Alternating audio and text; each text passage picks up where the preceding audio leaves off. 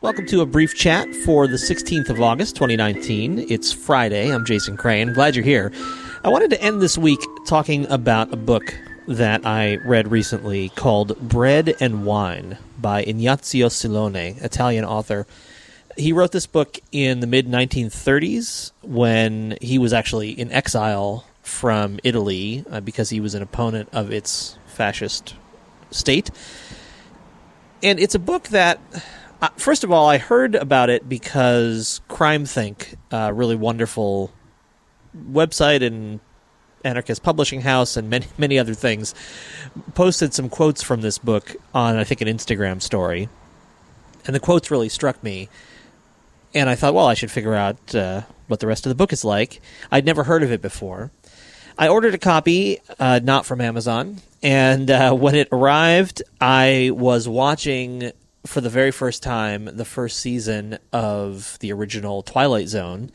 And in the first episode, a character spins a rack of books, and a copy of this book is in the rack. So, do-do-do-do. However, that's not as surprising as you might think, because this book was actually quite popular when it came out, and for a while afterwards. It didn't originally come out in Italian. It came out, I think, in French, because Silone was living, I think, in France and in Switzerland at various times. The book, although it is a book about the fight against fascism, it's not as cut and dry. Like, I expected something more along the lines of maybe Orwell's homage to Catalonia, or, For Whom the Bell Tolls, or, something like that, where it's kind of an overview of an actual conflict. This book is, first of all, a much more interior study of what it means to fight against the dominant ideology of the place where you are, and also what it means to do that even if no one around you is really joining you.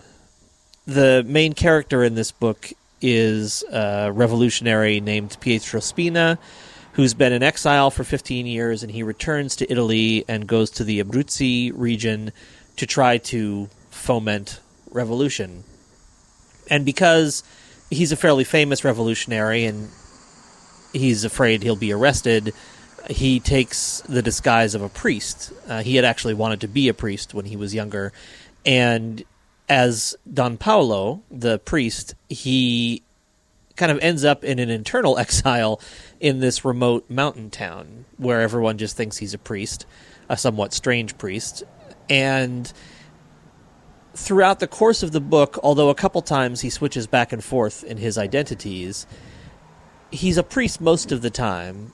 And he's largely dealing with the fact that although people are unhappy with the state of things, particularly the poor peasantry of the area where he's living, that displeasure at the state of things does not translate into action. And the people who are in the cities who are more likely to take action, he finds himself becoming distanced from because of their devotion to an ideology that is very dogmatic. And I think, this kind of reflects the overarching difficulties that a lot of communists had in this period when faced with the things the Communist Party was doing in Russia and the things that they were being kind of forced to support if they wanted to maintain their membership in the Communist Party. Things that, first of all, weren't necessarily relevant to the places where non-Russian communists were living, and also things that many of them found abhorrent.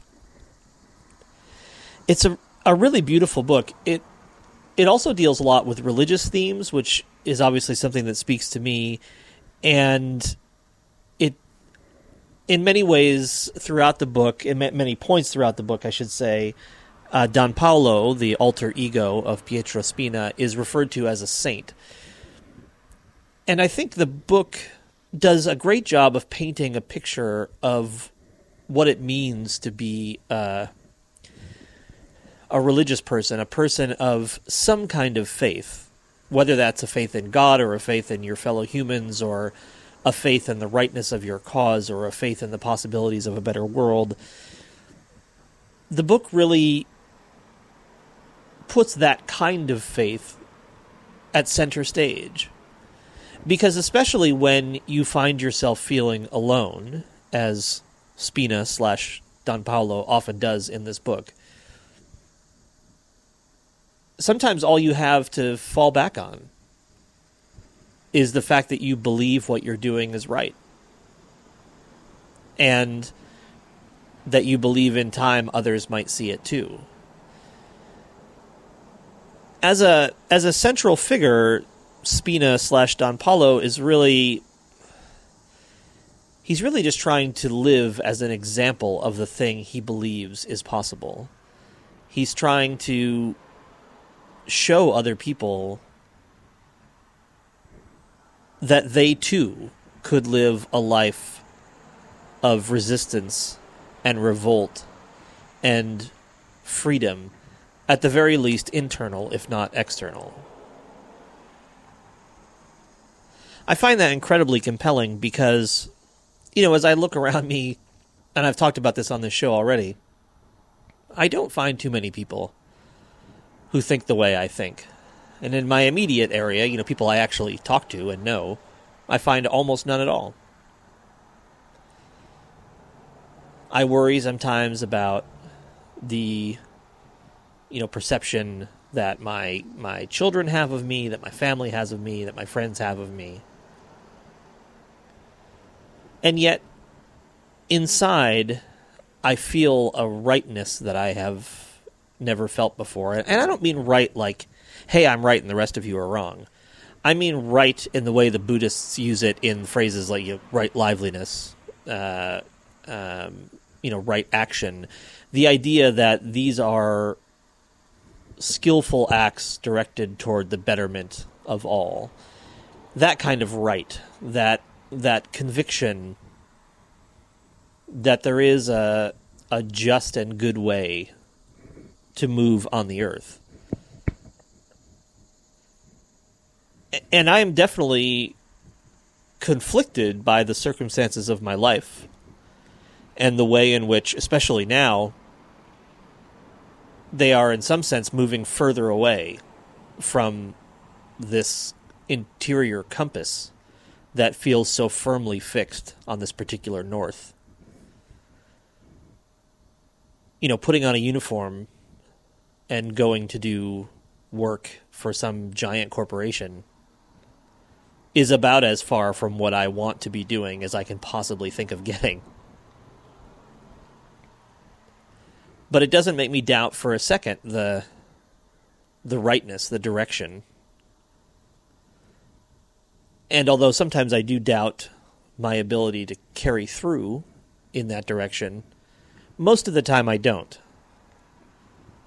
I'm just learning to, if not be patient, then to at least bear it when my movement along that path is much, much slower than I'd like. So this book is really beautiful. I highly recommend it. It's Bread and Wine by Ignazio Silone. The version I have of it was cheap. It was under $8 if you're in the U.S. It's a Signet Classics book. This is he wrote many books, but there's apparently a trilogy of books that are kind of considered his classics, and this is supposed to be the greatest of them. I thought it was absolutely gorgeous. It is not what I expected. It's not rousing in the sense that I imagined it might be, but it is deeply satisfying and moving in a sense that I needed more than that.